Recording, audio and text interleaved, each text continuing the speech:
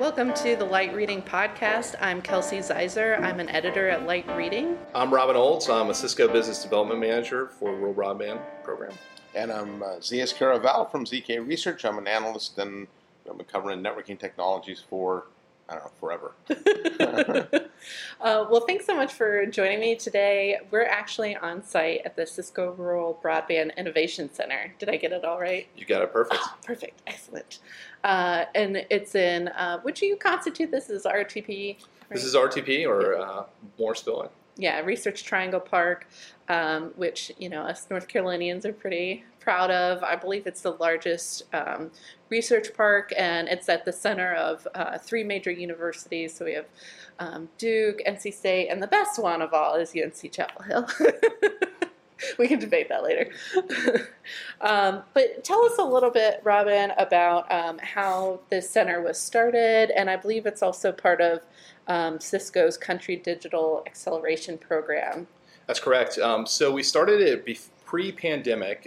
So we were looking at some of the broadband build-out that the federal government was building out, and we needed a way to bring our customers together and educate them about our solutions and state-of-art solutions that we have to offer.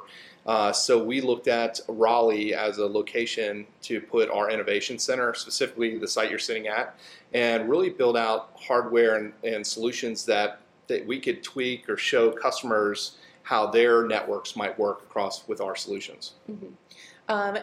You mentioned prior to us recording this that there was a little bit of a pivot with COVID. Can you talk about how you're still managing to meet with customers here and kind of walk them through some of the use cases that they can test out in the lab, even though perhaps some of them have to be virtual? Yeah, we interestingly enough, obviously I mentioned we started this pre-pandemic.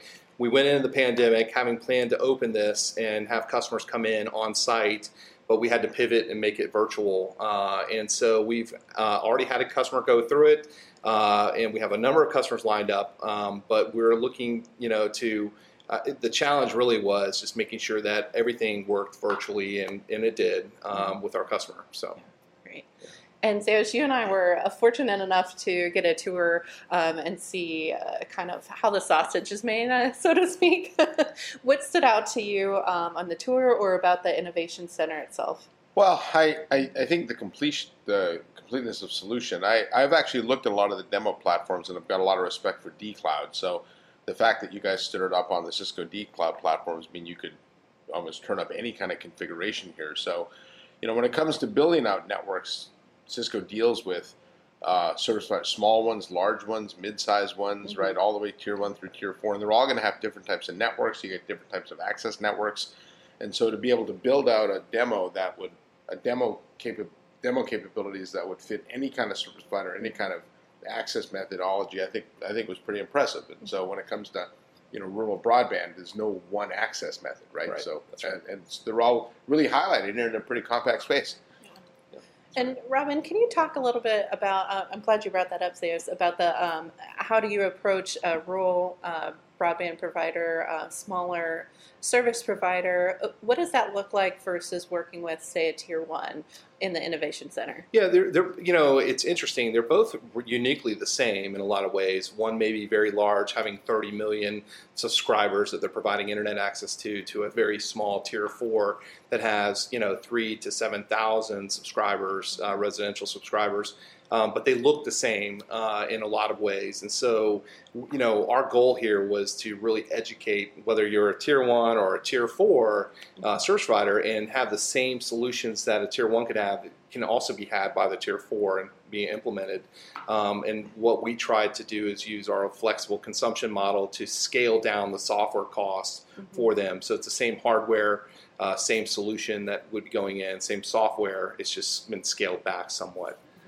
So from a tier 4 provider, from a smaller provider, it gives them a great experience, right? They get to spend time with us and understand some of the solutions that they maybe they hadn't thought of and looked at before. Mm-hmm. I actually think that capability itself is pretty important because I think in this country, the people that live in rural areas have never really had a quality of broadband, even from a speeds or cost perspective. But the fact that you can actually deliver the same solution, regardless of carrier type, and the cost scales up and down, actually can help bring equality, right? And so I know part of Cisco's mission is inclusivity, and that, to me, this is a big part of being inclusive. That's right. Yeah. Right, and providing more options. I know you're talking about, satellite is one for, folks in rural areas, but oftentimes might not be as reliable. It might be cost prohibitive. So it's the option of last resort. Right. I don't want to insult any of the satellite. Yeah, I mean, it's certainly, a great. It is an option. Yeah. I'll say, but so. Robin, can you also I guess high level talk some more about why it was important for Cisco specifically to assist in building out the access to broadband for these rural areas? Yeah, that's a great question. I mean, Cisco really wants to power an inclusive future for all. We made a $20 million investment in this and wanted to make sure that our service provider customers could see this. And by service provider, that could be a municipality, that could be an electrical co-op, that could be a traditional MSO, or even a wireless company. Again, it's open access. Even to that point, we have satellite companies that come and see the same technology because they do have to build a backbone out to support their satellites. It's really open access for us, and really just making sure that they can, from our side, just making sure that we're powering this inclusive future for all. Mm-hmm. Great. And so, as I mentioned, we were able to step back into the lab. For our listeners, can you give them an idea of what's back there, what kind of technologies, in terms of what Cisco's providing, and also, if you're any partnerships that you're working on where you have access to those other technologies as well? Yeah, absolutely. So some of the things that we're looking at is, being able to show 100 gig access rings, show a customer how traditionally they may have had an optical backbone and an IP backbone, and how they can now converge it into one platform. We've also looked at security solutions like our Umbrella Easy Protect for clean pipes type solution. I think you mentioned DNS as well. Yeah, DNS, which is basically a security for the service providers to provide to their consumers. And then we're looking at our Acacia acquisition in 400 gig, 100 gig. As well as some other solutions that we have, like the NCS 4200 for TDM to IP. So we have a number of solutions, basically state-of-the-art solutions that any service provider would want. There now is in this lab and available to them to see. And we have hands-on demos that we wanted to create and really demonstrate the capabilities, specifically around automation, right, and being able to create infrastructure as code as well. Mm-hmm. And then in terms of connectivity, I believe you also have 4G connected to the system back there as well? Oh, yeah. And you mentioned the third party. So I can't mention the third party relationships, but we do have 4G from a wireless perspective. Mm-hmm. We also have fixed wireless access demonstrations for private 5G, and then also we're looking at PON passive optical networking as well. And any other thoughts on perhaps short-term and long-term goals for the Innovation Center? Anything you're looking forward to? And I guess, for one thing, being able to have more customers come in live instead of virtual. That's right. And I think that, the interesting thing is, we're looking at potentially having 38 customers a month coming through the center. That is my ultimate goal. Really just showing them the solutions. There is a ton of service providers across the U.S., and there's more and more growing. Every time we see a new bid come out from the U.S. government, I see new service provider names pop up, providing a new solution, whether it's fixed wireless access. We want those customers to reach out and come to this Innovation Center. And they can do that on our website and sign up, and I will see the request and make sure we get them in here. But our goal is to really just make sure we're educating our customers and really showing them the technology that Cisco has to offer, and that we're helping power this inclusive future for all, part of this rural broadband. Right.